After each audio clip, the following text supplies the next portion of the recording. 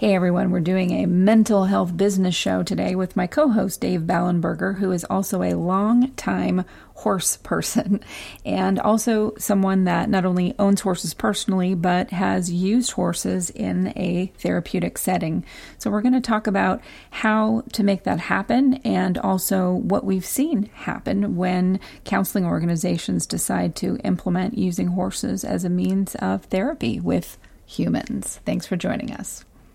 I'm not the house of cards that falls down easily. Ooh, I'm strong enough to handle what you throw at me. Welcome to Mental Health News Radio. I'm your host, Kristen Sunanta Walker. Just what are we going to discuss? The intimacy that is mental health. Let's continue to make it as comfortable as discussing brain health or heart health. This show has been on the air for several years and we have amazing co-hosts.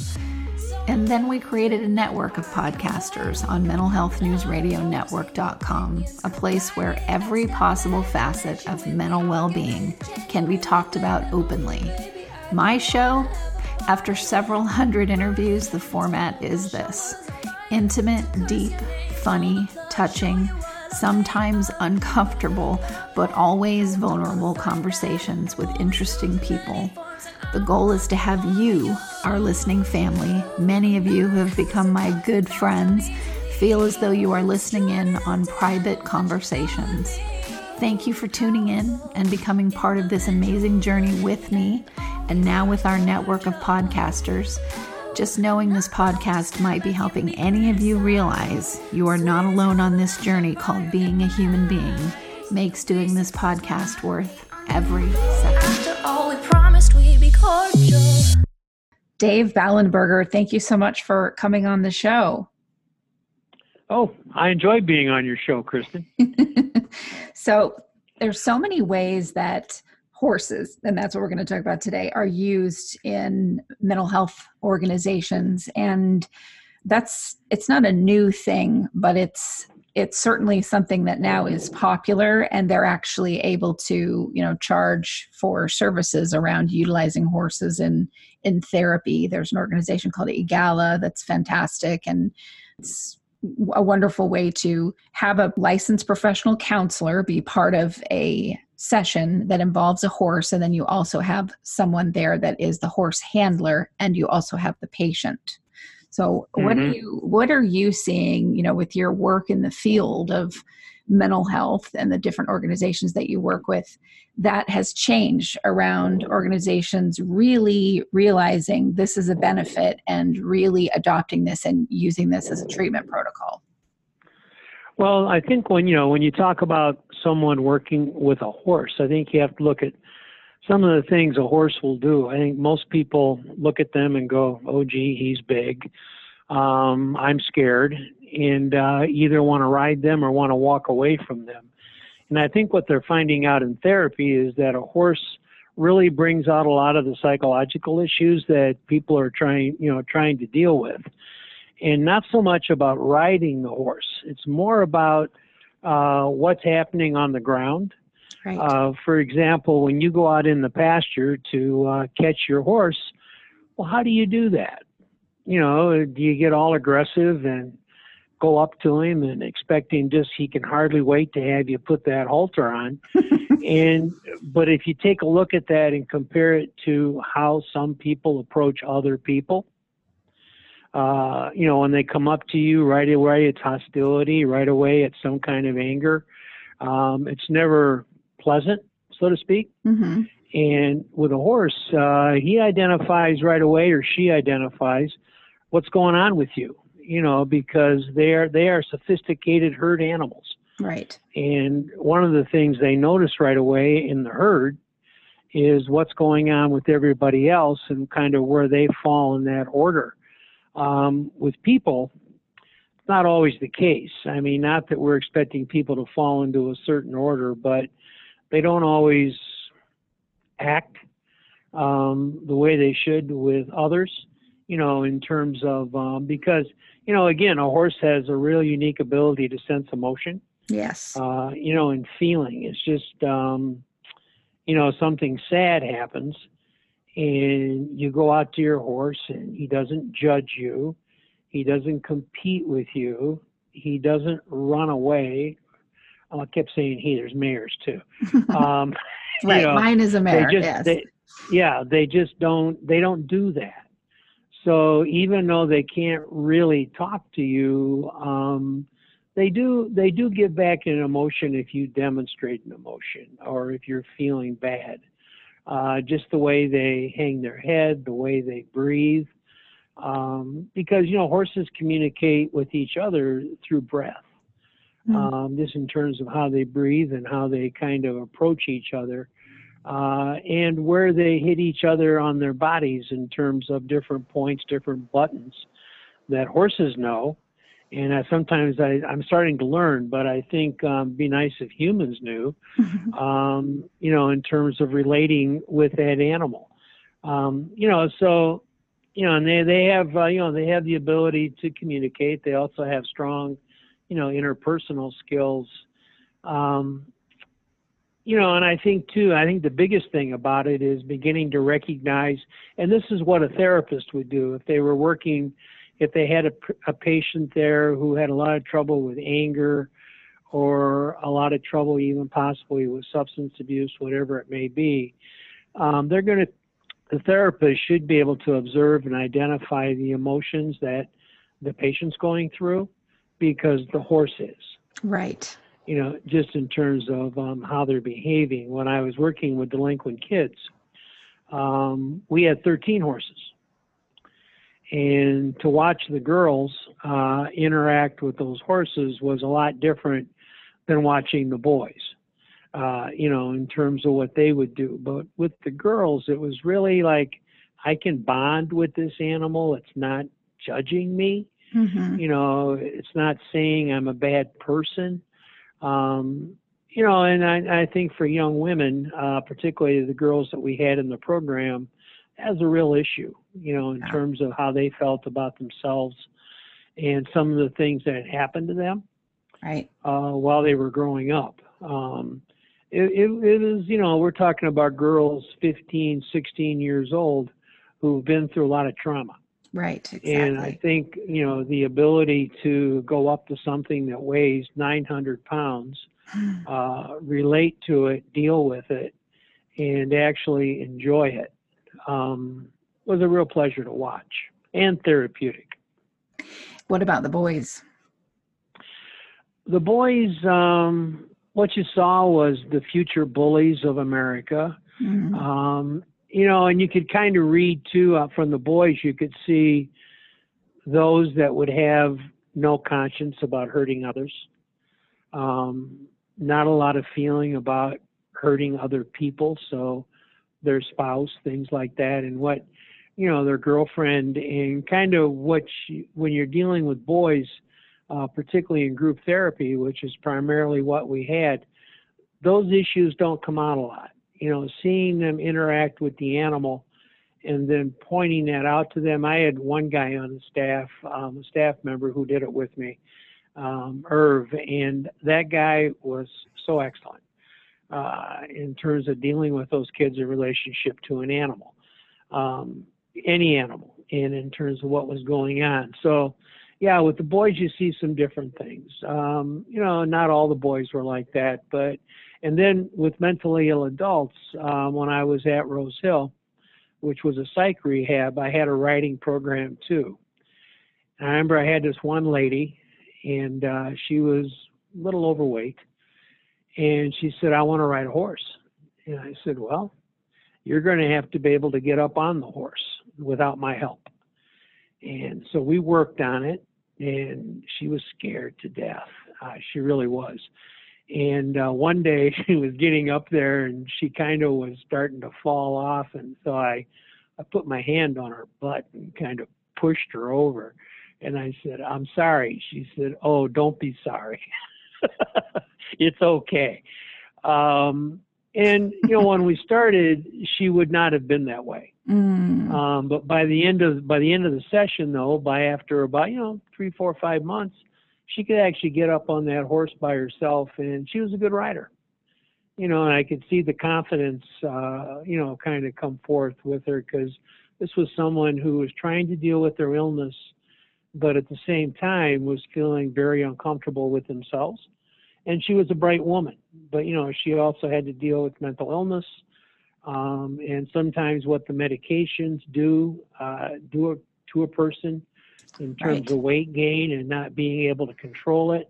But if you don't take the medication, then you're psychotic. So there's a choice, and but being able to get on that horse and relate to it and interact really made a difference for her. Hmm. That's something that I noticed too when I started working with horses, and working with my horse specifically, was the fear, a lot of fear that I had. Just, and this doesn't have anything to do with riding. Riding a horse is a whole other thing. This was just Mm-hmm. fear of being around a horse because they're so big. So, Yeah.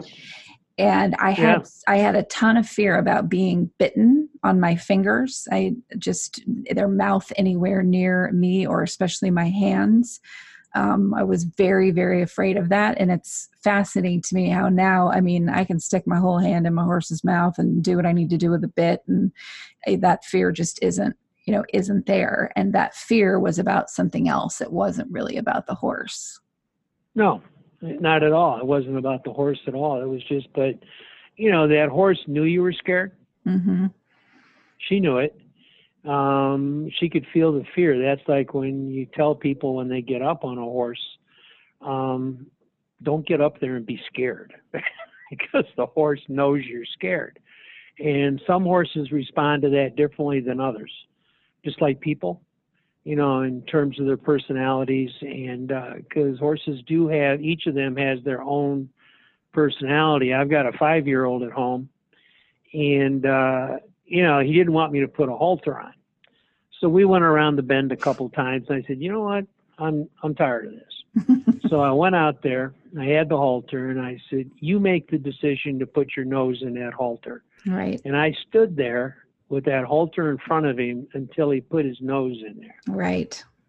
And he Sometimes got it. They just want to And know. Yeah, exactly. Yeah. He wants to make the decision Yes. about whether or not he wants my big butt up on him for 2 hours, riding around in the heat. That's the with thing. It's a the decision with a horse. It's different Yeah. with a dog, or cats do whatever they want, but with a dog, especially, you're giving that dog a command, and a dog, Mhm. dogs listen to, not all dogs, but a trained dog will listen to that command. They're looking for that command. With a horse, it is Mhm. absolutely a negotiation. They are not there to sit, speak, shake. They're there to be in relationship with you. And so, yeah, you have to negotiate. I mean, I have taken my horse for walks, not riding. I've ridden her too, Mhm. but taken her for walks to where she gets halfway through the walk and she doesn't want to go any further. Yeah. And I have to negotiate with her. And Mhm. sometimes that Mhm. means I walk around for 15 minutes with her in a circle until she decides that she will come with me for the rest of that walk. Yeah, because you're not going to dominate them. No, they're way too big. They're too big. I mean, you can be cruel. There's a lot of people who think that training a horse is more an effort in cruelty than making them fearful of you and fearful of what you're going to do is how you end up with a good horse. That's not really the case. A lot of trainers talk about you have to develop what they call feel, meaning that you have to be able to tell when that horse is going to do something, or the horse needs to tell when you're going to ask for something. And it's how you lead up to that. So it's like if I was talking to a person, over the years, I've developed a pretty good feel for how to approach people. Right. And a lot of folks who have issues, that's why a lot of times horses are used quite a bit for men and women that come home from war, Right. with PTSD, because they've lost that ability to negotiate that. And that's where horses work for people. You have to get a feel for that animal, not just, well, you're a horse and I'm a human and you'll do what I say. Well, okay. But is that the way you're going to run your life? Two humans and you're going to tell them what to do and they better do what you say. Right. That worked in the Army, but it's not going to work out in the world. So, what are you going to do? And that's where a lot of people come back and have those kinds of issues. And horses are used quite a bit for treating PTSD, when people come home, because again, it's a negotiation. Right. That was what was interesting, speaking to another organization that does a lot of work with veterans and also people that are part of the police department, first responders that have been through, trauma of their own. They will show up at, something working with horses, and they will try to do what they're trained to do out in the field with people, which is that, sometimes you have to be forceful, and you have to, do that in this emergency situation that's going on. But that's never going to work with a horse. And part of reintegration back into society for someone struggling with PTSD that has been through war or has been a, frontline service person is that learning, getting out of that instinctual behavior that was pounded in you, that was force, and moving back into, okay, that is not going to work in the rest of society. No, it's not. And I think that's, one of the strong points of a horse is that you're just not going to do that. Now, not every horse in the world is suited to help people. Right. Right. Exactly. Sometimes the horse needs help. But, I think you have to be somewhat, when you're doing this, I know there's a therapeutic or a program not too far from me that folks are trained in how to utilize the horse for therapy and all that. And I'm actually signing up for some classes to learn how to do that. But my horses, they're not therapy horses. I mean, they're good horses, but they're not therapy horses. It's almost like, I know you've been real involved with therapy dogs over the years, and not every dog is a therapy dog. Yeah, absolutely. I've said this before. My two boy dogs, for whatever reason, the two boy border collies were well suited for therapy dog work, and the two girls raised all the same. You wouldn't put near kids or adults going through a hard time. You wouldn't put them near them with the 10-foot pole. because they're just not suited for that. Their personalities aren't. And I think that sometimes that's what people forget, is that these animals all have their own personality. Yeah, absolutely. Either through breeding or, like a lot of us, how we grew up shapes our personality in terms of how we see the world. Well, horse isn't any different. If he grew up rough, then he could end up being rough, when it's time to go for the ride. Whereas one that grows up in a regular, normal environment for horses, they're different, depending upon what people do. I think it's interesting when a horse is born, a colt or a mare is born, that one of the first things you try to do with them is to form a human-horse relationship. Because when they first get here, they can't walk. They have a hard time walking. They bite. They nip. I mean, horses have been trained to do everything. But forming that relationship. I know my farrier told me he went over to clip a horse, cut his hooves, that it was a little horse that had been around, for about 90 days with not a lot of human contact. He said he had a heck of a time, getting in there and doing that. So that's real important. I think it kind of shows you, this in terms of people and animals.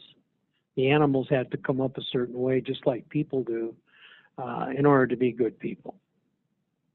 Agreed.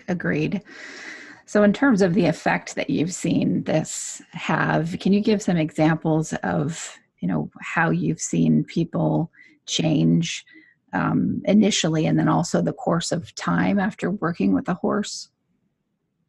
Well, I know I had one young lady who was in the program at Camp Oakland, and she was always running away. I mean, every third day I was chasing her through the woods, and usually caught her. But anyway, and I got her involved in that program. And at first she's like, I don't want to do this. I don't want to do this, and then kept kind of running away. But then eventually, and I had a woman who was running the program that was really good with the girls, and really got her to be connected to one particular horse. And what I could see happen with her was that, her whole manner changed. Her whole way of approaching others changed. Because, the horse that she liked and the one she wanted to interact with, he was kind of a tough old boy. Had his own little thing going on, but she got along with him real well. And I saw a definite change in her. And then with the mentally ill adults, a lot of times with the mentally ill, self-esteem, self-worth, it's really missing. It's not there. It's really kind of going by the wayside. And what I saw happen with a lot of people is that they were able to work with this big animal, and I would just plain tell them, look, I showed you how to put the bridle on. Do it. And I'd stay there and make sure they were safe. But they had to do it. And in the past, everybody, oh well, he's mentally ill. Yeah, well, he has to survive in the world just like the rest of us. Right. So so I think there's a way to use again, skills, feelings about yourself, kind of how you look at things, how you approach things. Right. If you come at a horse in anger, well, he's going to run away. Right. If you do that enough times, he's going to keep running away. And eventually you won't be able to catch him at all. So absolutely. And sometimes they just don't want to come because they just don't want to. Oh, that's true too. Yeah. I've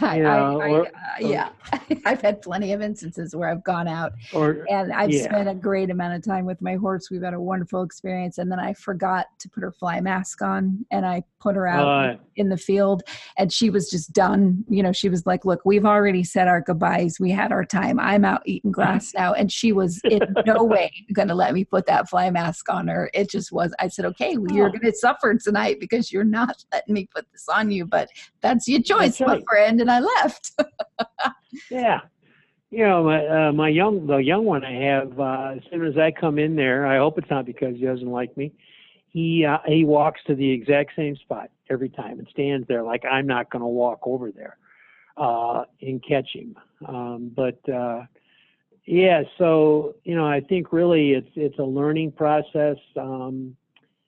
You have to really take a look at yourself when you're working with these animals, because they respond to you in a way that I think a lot of people aren't used to with a horse. It's just instinctual with them, because everything in the herd is about the herd surviving together and all these other things, and who's in charge, and who's going to follow who. Well, that's kind of the way it is in life too. And if you're not a good member of the herd, the horse herd, then they do have ways of isolating you, punishing each other, that whole thing for bad behavior. And so they recognize it as inappropriate behavior, and I think they recognize that in people too. And, they will do things on behalf of people based on emotions. So I had an instance where I was removing my horse from one place and putting it in another, and someone really didn't want me to remove my horse, and it doesn't matter why, but they didn't want me to do that. And their horses were wild. They were just wild, beautiful, lovely horses. But I had never, ever, ever been bitten or anything, ever, not even close by either of their horses. And the day before I removed my horse from the place that she was at, those horse that followed me around like a puppy dog walked right up to me and took a chunk into my arm. And I was shocked. And I remember saying, hey, what's up? And I felt the anger, and I thought, I felt the anger from the human but the horse is the one that acted it out. Yeah. So that happens too. That happens too. Yeah. That happens too. So, it's a challenge. I think it's an interesting one, in terms of particularly working with people who are having difficulties. Yeah. They're a lot of work. They're expensive. Yes. But I think at the end of the day, I know I'll go home tonight, go out there, feed them, and then come back about an hour later and grab one of them. I got one right now who has an abscess in one of her hooves. And so you got to go out there every night and catch her. You got to get her to put her foot in a bucket with Epsom salts. And she's finally figured out that this is to help her. Right. So now she'll stand there for 15 minutes with her hoof in the bucket. Oh, good. And then you take it out and you got to put this goop on it and you got to wrap tape around it and all this other stuff. And then, of course, you watch her out the window and she's supposed to have this bad infection and she's running around like a mad fool chasing her buddy. So you just kind of, but she's figured out on her own that the reason you catching her and the reason you got the bucket is because you want to help her. Yeah. And, so that's something that other animals don't always pick up on that, and a horse does. Exactly. It takes a little patience to help them. Takes patience. And I have a lady I work with by the name of Lucy, and she's a professional horse person.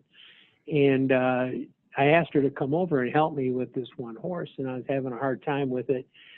And she got on, and of course she got on, and the horse did whatever she wanted it to. I'm like, oh, wow, this is great. So I was watching her. But, and she got off, and I said, she said, here's the problem. You expect that horse to do everything you want the minute you want it. Yeah. That's not how it works. And I thought, oh, you're right. That's how I am at work. Yeah, it makes you slow down. I think that's why it's so beneficial in terms of counseling, and it's so many places, so many counseling organizations are creating entire programs around using horses and making it a part of their business model, because I'll give you an example.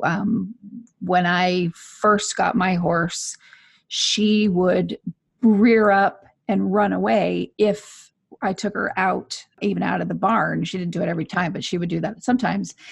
If a horsefly was going to land on her, this horse does not like bugs. Well, you know what? I don't like them either. And so I had to prove to her that even though I don't like them either, I will absolutely go after them if they are on her or bothering her. Mm-hmm. And when she first met me, I was in no way going to help her with that bug. And she knew it. Yeah. A few times of me taking her out and swatting them away. And what was interesting was she ran off because a bug landed on her. She couldn't get it off of her and ran away from me. And you'd think that she would be more sensitive or more reactive to me slapping her neck with my hand. But she wasn't, because she knew that I was going after the fly that was bothering her. That was the important thing. And you were trying to help her. Yes. And I think that's what they pick up on better than we humans do. Absolutely. When people are trying to help us, we often don't respond appropriately. No, we don't. Those of us, even the people who on a daily basis, somebody tries to help you. Well, that's not how it works with a horse. When they think that you're trying to help them, they realize it, and they'll let you do whatever you need to do it. And that's why she'll stand there for 15 minutes with her foot in a bucket. Exactly. And look at me waiting for her treat. No treat until the foot comes out of the bucket. That's a control issue, isn't it, Kristen? Yeah, absolutely. I have those too. Yeah, and we all have our issues, and it's such a great place to see them played out before you through this amazing animal that you're with. Yeah.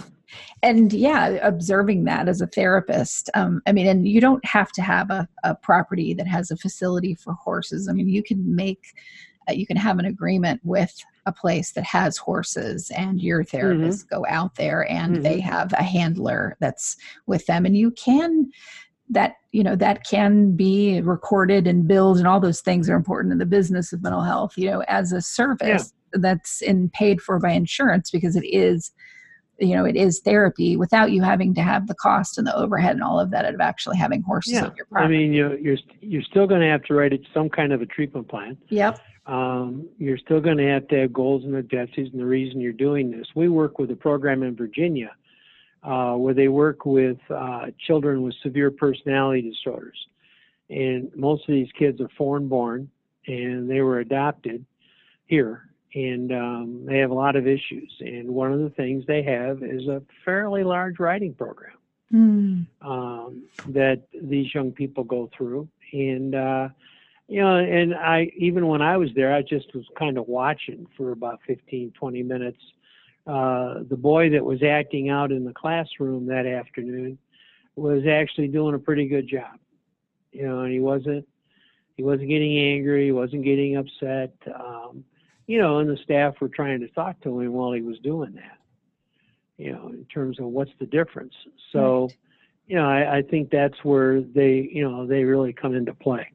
Absolutely. Absolutely. And they'll have an amazing effect on your life, whether you own one, whether you're like somewhere my horse is boarded, because I don't have a property that has enough acres to have her with me like you do, Dave, but she's boarded somewhere fantastic. And I've received many communications from people that are on that property for other reasons, either with their own horse or their kids or taking lessons or whatever, is going on there. And they will say, there's something about my horse that they can go spend time with her. And she's just really good about being that therapy animal for that person, whatever they're going through. And they make a point to tell me that. And I always say, my God, go visit her as much as you like, please. That's what she loves. Thanks for telling some me. Some of that behavior is a reflection of you. Oh,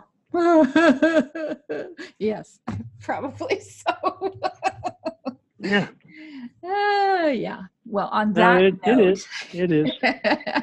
So Dave, you're co-host on our mental health business podcast. You're also a supporter of our network, involved in a lot of things that we do. And, but the way that people can find out more about you is looking you up on LinkedIn. That's Dave Ballenberger. And also you're the CEO of an electronic health records company, which is Next Step Solutions Inc. Next Step Solutions Inc. So if you want to, I'm on there, but I'm giving little talks. Yes, you do, and you do them fantastic. So I highly recommend my little 2-minute talks. Ann and I are going to be doing more of those, so that'll be fun. Fantastic. All right. Well, thanks for coming back on the show, and listeners, thank you for tuning in to another edition of Mental Health News Radio and the Animal Effect. I know, no one likes commercials, but seriously, folks, without the help from these organizations, we could not stay on the air. Please give a shout out to zencharts.com.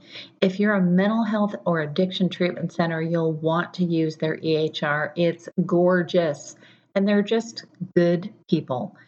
And also MyGenetics, MyGenetx.com, because knowing your genetic code empowers your mental health treatment. And lastly, CopeNotes.com. We love getting positive messages right to our phones every day from Johnny Crowder. He's the lead singer of Prison, a heavy metal band sharing their music about suicide prevention, addiction recovery, and mental health. See, that was painless. Support them as they support us. Back to the show. Sometimes I'm passive aggressive, but never without good intentions. I heat up and act on my emotions. Thanks so much for listening to Mental Health News Radio. Our podcast can be found on iTunes, Stitcher, and hundreds of other podcast apps. or you can visit our website at mentalhealthnewsradio.com. If you have a question or would like to be a guest, become a podcaster on our network, or join the amazing organizations that help keep us on the air, please email us at info@mhnrnetwork.com. Get ready for that special goodbye from our resident therapy dog, Miles, and a special thanks to Emily Sohn for letting us use her incredible song, Cordial, for our podcast music. Listen to the full song on SoundCloud at emily.sonne. Don't be surprised when I don't hate on you. After all, we promised we'd be cordial.